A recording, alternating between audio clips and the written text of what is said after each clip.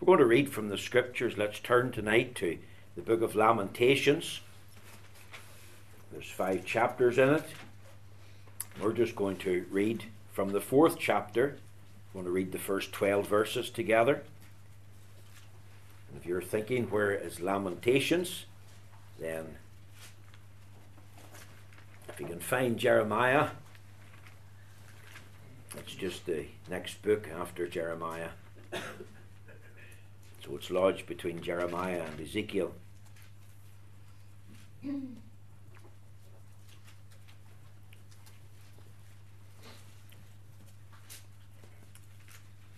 Lamentations chapter 4.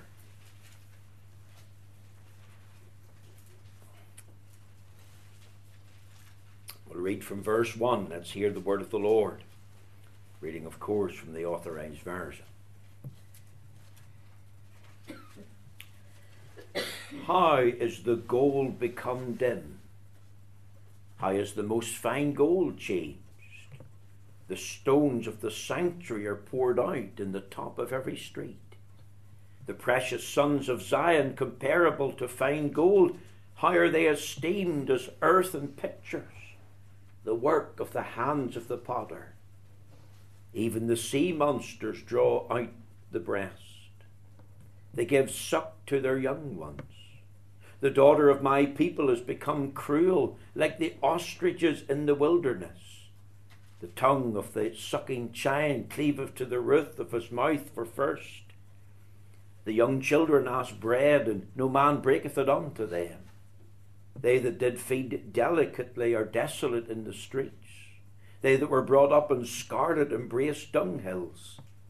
For the punishment of the iniquity of the daughter of my people is greater than the punishment of the sin of Sodom, that was overthrown as in a moment, and no hand stayed in her. Her Nazarites were purer than snow. They were whiter than milk.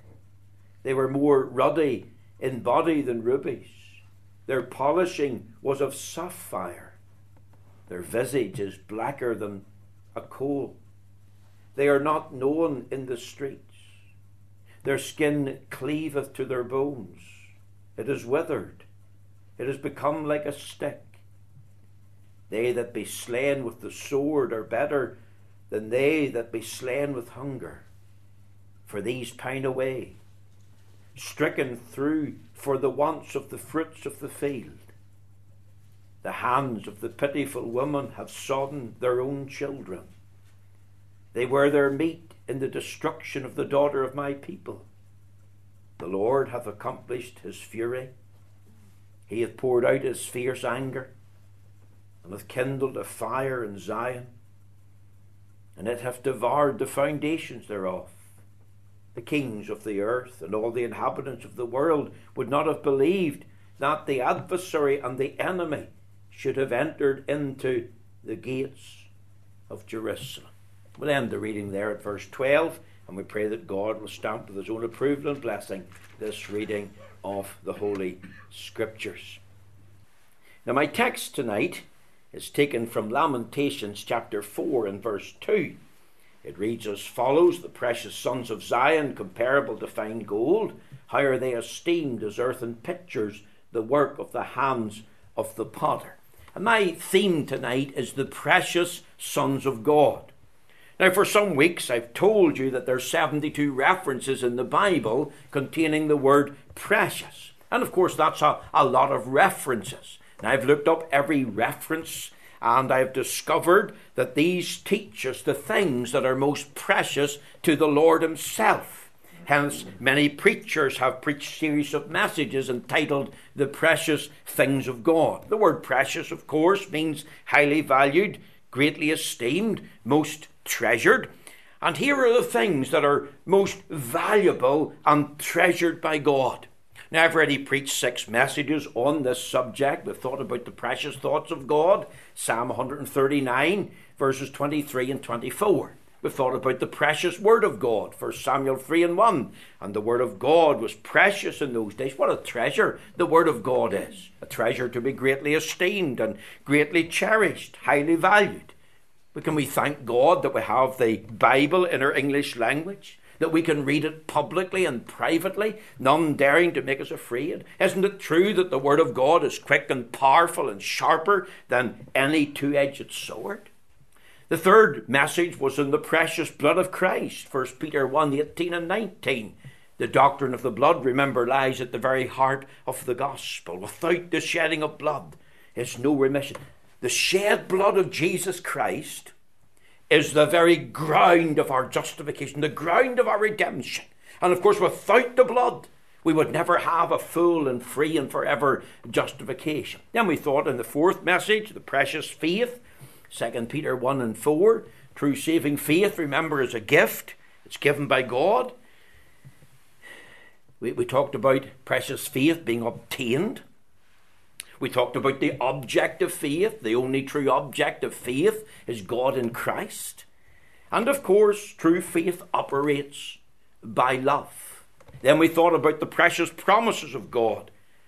We thought of the scripture that talks about in 2 Peter 1 and 4 about the great and precious promises. And I've told you there's something like 7,300. If we add all the conditional promises in, it could be as many as 30,000. And every promise is yea and amen to us who are in Christ. Then last week I preached on the preciousness of redemption from Psalm 49, verses 8 and 9. Now, tonight I want to add to that list of precious things. Look at Lamentation 4 and 2. The precious sons of Zion, comparable to fine gold, how are they esteemed as earthen pitchers, the works of the hands of the potter. Now, these words, I believe, provide for us a ray of sunshine, a little glimmer of hope amid all the lament of Jeremiah the prophet. Let me give you the context, young people. These are the lamentations of Jeremiah. Jerusalem has just been ransacked by the Babylonian army under King Nebuchadnezzar. The great walls of Jerusalem have been toppled. Her stones are on the streets. The 12 gates of the city have been burned with fire. The temple is completely destroyed. The treasures have been stolen and taken to Babylon. The people, the prophets, the priests have been taken captives in their thousands. Their freedom has been taken away from them. And I think of Jeremiah. He's called the weeping prophet. I think of his lament. Listen to what he says in chapter 1 and verse 12. Is it nothing to you, all ye that pass by? Think of him sitting outside the walls of Jerusalem. Behold and see if there be any sorrow like unto my sorrow. He's calling to the merchants, those that are passing by. Which is done unto me, wherewith the Lord hath afflicted me in the day of his fierce anger. Really what he's saying is, have you no pity on the suffering that has befallen unto Jerusalem? This man, of course, is heartbroken. He's full of grief. He's filled with a sense of bitterness. And of course, you can almost feel that sense of bitterness in every lament that comes out of his mouth. He's greatly concerned for the loss of the political and the material and the spiritual welfare of the state of the country. He's a true patriarch. He's a true loyalist indeed. And yet, amazingly, in the midst of this dark lament, as you feel the pathos of what he's saying coming out from his heart and mind, he's enabled by the Holy Ghost to give a little ray of sunshine betimes, a little word of encouragement, a little glimmer of hope. We are familiar, of course, with Lamentations chapter 3, verse 22. It's of the Lord's mercies that we are not consumed, because his compassions fail not. They are new every morning. Great is thy faithfulness. He says, this I recall to mind. Therefore I have hope. And again in Lamentations 4 and 2, he says this. The precious sons of Zion, comparable to fine gold, how are they esteemed as earthen pitchers, the works of the hands of the potter. Now, there's three things as I thought about this text of Scripture tonight. I want you to think, first of all, of the description of God's people. Because he says here, the precious sons of Zion. Now we'll pause there. Zion is a reference to Jerusalem, the great city of God. The king's palace, of course, was located especially north of Jerusalem. In Psalm 48 rather, and in the verse 2 it says, beautiful for situation, the joy of the whole earth is Mount Zion on the sides of the north, the city of the great king. God is known in her palaces for a refuge. And of course, many of the commentators accept that Mount Zion is really an arrangement of hills north of Jerusalem. And in the northern corner of that range is really the mountain top that we call Mount Moriah. That was the very place where Abraham built an altar, offered the ram in the stead of Isaac. And that was, of course, the very place to this day where the Lord Jesus bled and died outside the city walls of Jerusalem. And that's the place, of course, where the temple was located, where the temple site is to this day. Zion is often referred to as the temple and its court. But I want you to understand tonight that this is not just a description of a city, but notice what he says here, the precious sons of Zion. There's the description of God's people, the sons of Zion. Because whenever we think of Zion, we're not just going to think of the city of Jerusalem, but we're going to think of its children. We're going to think of the citizens of that city. And it refers to the worshippers who come to worship God at the temple. It refers to the inhabitants of Jerusalem that lived there, the sons of Zion. And of course, this, I believe, is a wonderful picture of the inhabitants of the New Jerusalem, because what we see in earthly Jerusalem is a mirror image of the church in heaven. And if you turn over there tonight to Hebrews, and look with me at Hebrews chapter 12, and if you read in verse 22,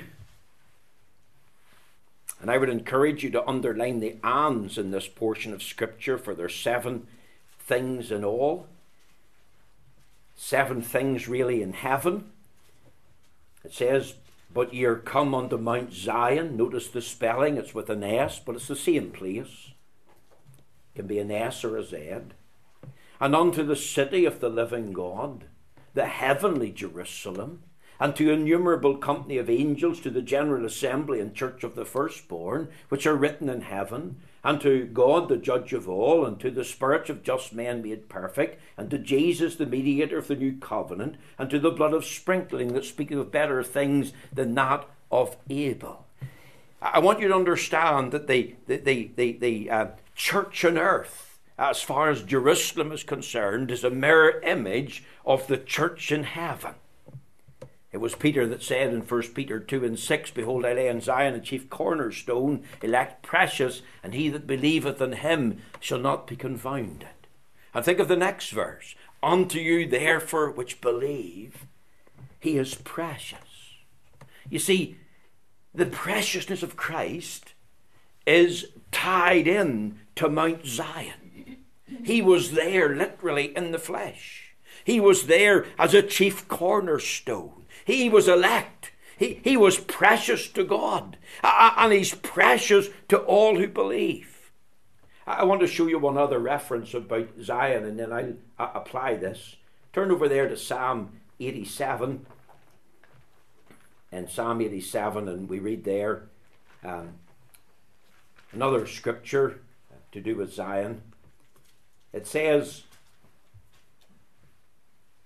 in verse 3, Psalm 87, glorious things are spoken of thee, O city of God, Selah. It says in verse 5, and of Zion it shall be said, this and that man was born in her, and the highest himself shall establish her. The Lord shall count when he writeth up the people, that this man was born there Selah. You see, in relation to the one who was laid in Zion as the chief cornerstone, the one who was elect and precious, he was to be believed on. The Bible says, and he that believeth on him shall not be confounded.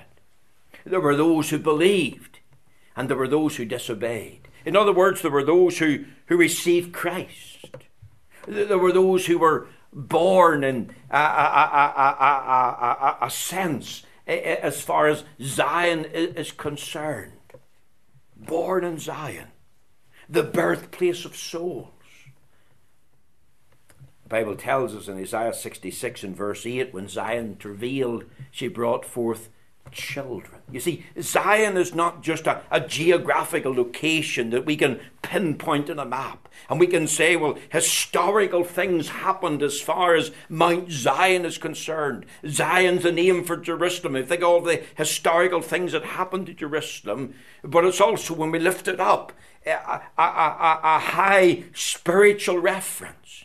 It's a reference that has a picture of joy and glory and triumph of the people of heaven, of the citizens of heaven, of the children of heaven. And they're highly valued in the sight of God. And they're deeply cherished. They're greatly esteemed. The prophet adds the words, the precious sons of Zion. See, every convert that's born again of the Spirit of God is a son and daughter of the heavenly Zion. Every convert is blessed then by the labours of the church. Every convert is strengthened and nurtured by the church. Every convert is cared for by the church. Every convert is comforted by the church. Every convert is instructed and counselled by the church. Every convert is under the discipline of the true church. And what is pictured on earth is pictured in heaven. Now, when you think of the church tonight, I don't want you to think of a building. I want you to think of a body of people. And of course, there's two great extremes to avoid. Don't exalt the church too highly. Don't make an idol of the church. Don't make the church into a virtual saviour. Sometimes when we think of the church, we think of an institution being invested with great authority and tremendous power, which God never really designed for it. You see, I think of many co-religionists tonight in Northern Ireland, and they have substituted Christ for the church. The church is regarded, revered as the saviour. And when we go knocking on their door and talk to them about Christ, talk to them about believing in him, talking to them about being born of the Spirit and blessed through faith in Christ, they talk about, but I've got my church. What are they doing? They're exalting the church too highly.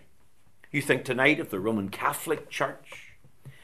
The Roman Catholic institution has made the church to be the saviour.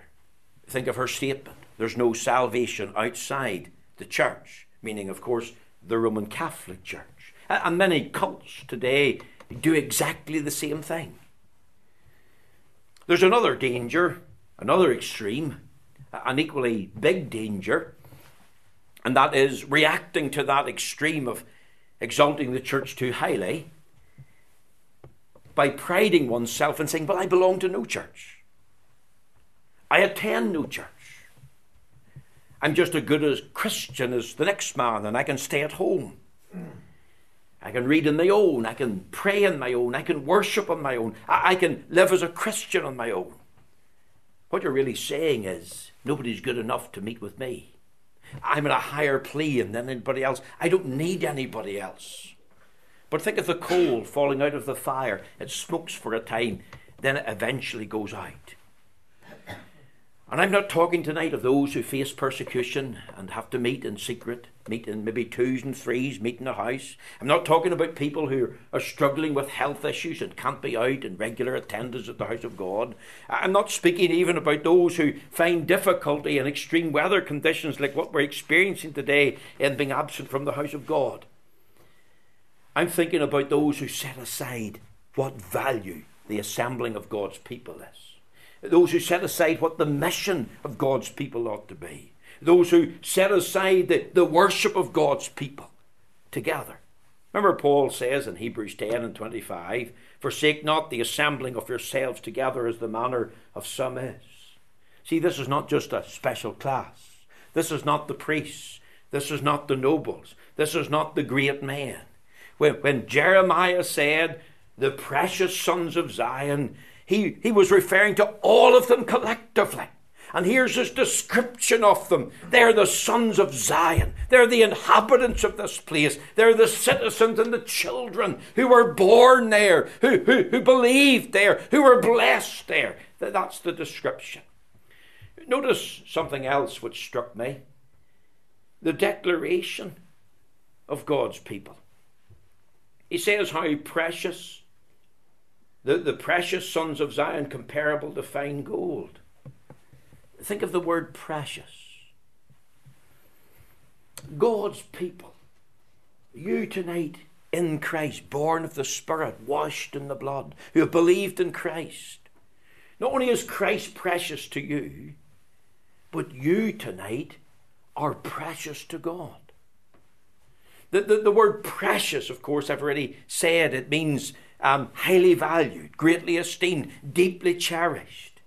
And you think of the love tonight that the Lord has for you as one of his own children. I think of what Jeremiah the prophet says in an earlier prophecy in Jeremiah 31 and 3. The Lord hath appeared of old unto me, saying, yea, I have loved thee with an everlasting love. Therefore with loving kindness have I drawn thee. You think tonight you're loved with an everlasting love. From eternity past, God set his electing love upon you in Christ. God says in Hosea 14 verse 4, I will love them freely, without any money, without price, without you deserving or desiring even that love. You think of the fact that you're loved sacrificially.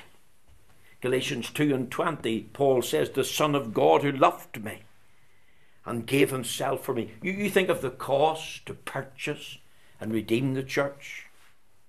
Does in Acts 20:28 the Apostle Paul said to the church elders at Ephesus, feed the church of God, which he hath purchased with his own blood. Loved sacrificially. And all that entails. The death and the bloodshedding of Christ. Every aspect of his physical and mental sufferings. Do you know tonight that you're loved perpetually? It says in John 13 verse 1, having loved his own, he loved them unto the end. We were singing this morning, and I sang that deliberately. Jesus loves me. How does he love me? Everlastingly, freely, sacrificially, perpetually. You think tonight of all that's involved. The redemption of the sons of Zion. The regeneration of the sons of Zion. The justification of the sons of Zion. A full and free and forever pardon.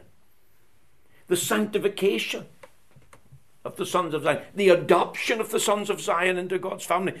The glorification. And it's all tied into this glorious theme of the love of God. How highly valued they are in his sight. How he greatly esteems them. How he treasures them tonight. Do you know that the Father himself loves you? Loves the sons of Zion? Jesus Christ, the Father's Son, his eternal and only begotten Son, he loves you as well. How do I know that? Well, the Bible tells us here, in Ephesians 5 and 25, Christ loved the church and gave himself for it. The church is the apple of his eye. Oh, I'm not thinking about a building. I'm not thinking about a denomination tonight. I'm thinking about a body of people who have believed in Christ to the saving of their soul, who have been born of the Spirit, who have been blessed with the wonderful gift of salvation. You think tonight of Israel's high priest. You think of his garments that he wore going in to represent God's people before Jehovah himself on the Day of Atonement. He wore a breastplate. And in that breastplate was 12 stones. And in those 12 stones were engraved the names of all the tribes of Israel. You think also on his shoulders he had 2 stones with the names of 6 tribes in one stone and the names of 6 tribes in another stone. You can read about this here in Exodus chapter 25 and right through to verse 28. Do you know what the high priest is saying when he goes in to represent God's people before the Lord, to put the blood of atonement on the mercy seat? He's saying, I'm carrying you in the heart. I have you in the heart. I bear the weight of thee on the shoulders before God. In another scripture he testifies, I have graven thee in the palms of my hands. You see, that's how much he loves us tonight. He carries us in his heart. We're in his thoughts. He bears with our hurts and our burdens. Did you know the Spirit of God also loves you tonight? Aren't we born of the Spirit? Doesn't he indwell us? The Bible talks about being led of the Spirit into the paths of truth and righteousness. The Spirit helps us in prayer. Romans chapter 8, verse 26 and 27. You see, it's not the world's view that I'm concerned about. You see, it doesn't matter how the ungodly man views us. It doesn't matter how society looks upon this body of people who are called the sons of Zion. It doesn't matter as long as we know in our heart of hearts that we're precious to the Lord. It doesn't matter if men or women fail to love the church or have any regard for it. But it matters if we're highly esteemed and greatly valued and deeply treasured by the Lord. Here's the declaration: the precious sons of Zion. Not just the sons of Zion, but the precious sons of Zion. Isn't the witness and the work and the worship of the body of God's people precious? Do you know that it's written, Psalm 87 and verse 2, that the Lord loveth the gates of Zion more than all the dwellings of Jacob? You think of the dwelling place. That's where they lived. Their houses, whether they were made of just tents or whether they were buildings with mud and wood, etc., etc., whether they owned land or property or whatever they occupied. Over and above their own personal dwellings, the Lord loveth the gates of Zion more than all the buildings of Jacob. Why? Because the Lord loves the place of corporate witness, the place of corporate worship, the place where the preaching of the word, the place where there's praise offered, the place where the word of God is opened and read. And he has a high regard for that place where the people of God meet for worship, because they're his people and they're precious in his sight. Is it any wonder the psalmist said, the set time to favour Zion has come, Lord? Not only the description of God's people and the declaration of God's people, but I want you to think of the desirability of God's people. If you look at the text, it says, the precious sons of Zion, comparable to fine gold. How are they esteemed as earthen pitchers, the work of the hands of the potter? You see, he compares them to fine gold. Fine gold, of course, is the best gold. It's the most pure. You know, there's different carats for gold. You can get 14 carat gold, and I think you get 18 carat. You might even get 22 carat. You might even get 24 carat. I think 24 is the highest. Well, that would be the comparison. It would be like pure gold, fine gold. In other words, they were weighed with the best. And whenever they were weighed with the best, they were found to be compared to the best. They were equal to the weight of this gold in estimation, in evaluation. And that's the thought there. You see, here's why she's desired. Her dress is precious. The church and every individual in Christ is dressed in the righteousness of Jesus Christ. The Bible tells us, for he that is God hath made him that is Christ to be sin for us who knew no sin, that we might be made the righteousness of God in him. The Bible talks about the righteousness of the saints. The Bible tells us here that the king's daughter is all glorious within. Her clothing is of wrought gold. She shall be brought unto the king in raiment of needlework. The virgins her companions that follow her shall be brought unto thee. With gladness and rejoicing shall they be brought. They shall enter into the king's palace. We could open this up tonight. Her dress is precious. Why? Because she's not dressed in the filthy rags of her iniquity. She's not dressed in her sinfulness. She's dressed in the robes of Christ's perfect righteousness. He has given her that robe because she's believed in him and trusted in him as Lord and Saviour. Her desire is precious. Remember, the psalmist said, I'd rather be a doorkeeper in the house of God than to dwell in the tents of wickedness. Her desire is after God. As the psalmist said, as the hart panteth after the water brook, so panteth my soul after thee. O my God, my soul longeth for God, for the living and the true God. When shall I come and appear before him?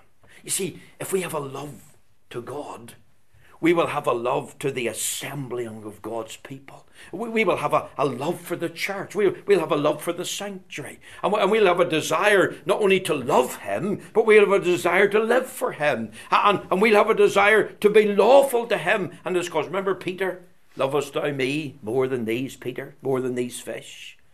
Didn't Paul say in 1 Corinthians 16 and 22, if any man love not the Lord Jesus Christ, let him be anathema. The word anathema means let him be damned. Let him go into the lowest hell. And that desire for God, loving him, living for him, loyal to him, means that we'll have a hatred for the things which dishonour the Lord, things which displease the Lord, things which are an abomination in the sight of the Lord. Didn't he say, if you love me, keep my commandments? Her desire, her duty is precious. What's the duty of the sons of Zion?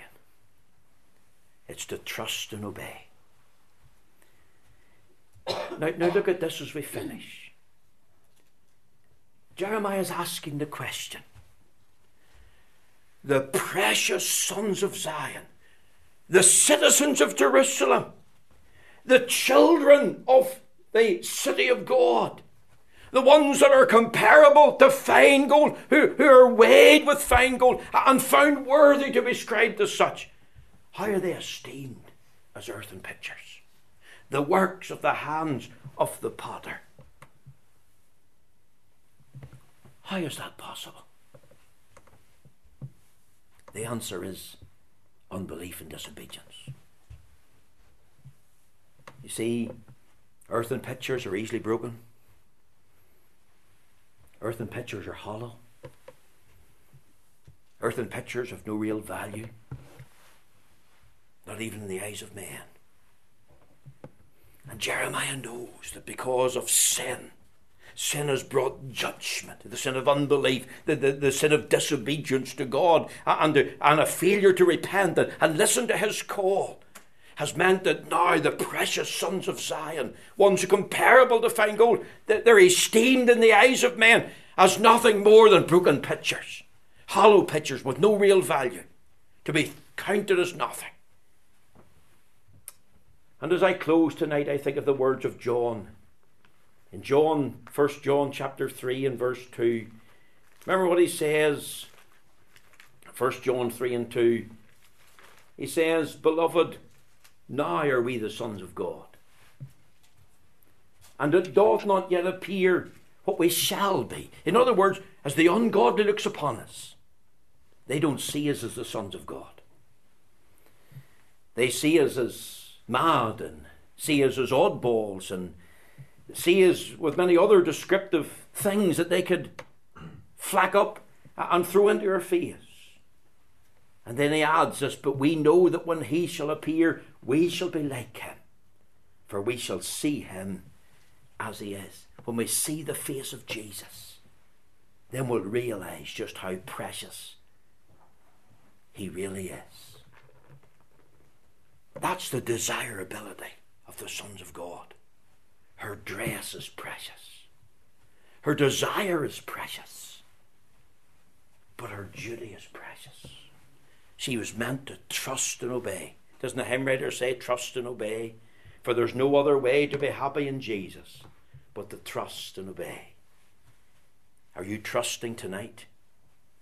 Are you willing to obey what the Lord says as you live out your life? Remember he said, if you love me, keep my commandments, all of them. We'll take it seriously. That means we'll have a serious view of sin. We'll have a hatred of it. We will have a love for that which is right. And we'll seek to declare and to defend that which is right to the glory of God. I trust this evening that the Lord will bless these few words to your heart. And you'll think about this theme.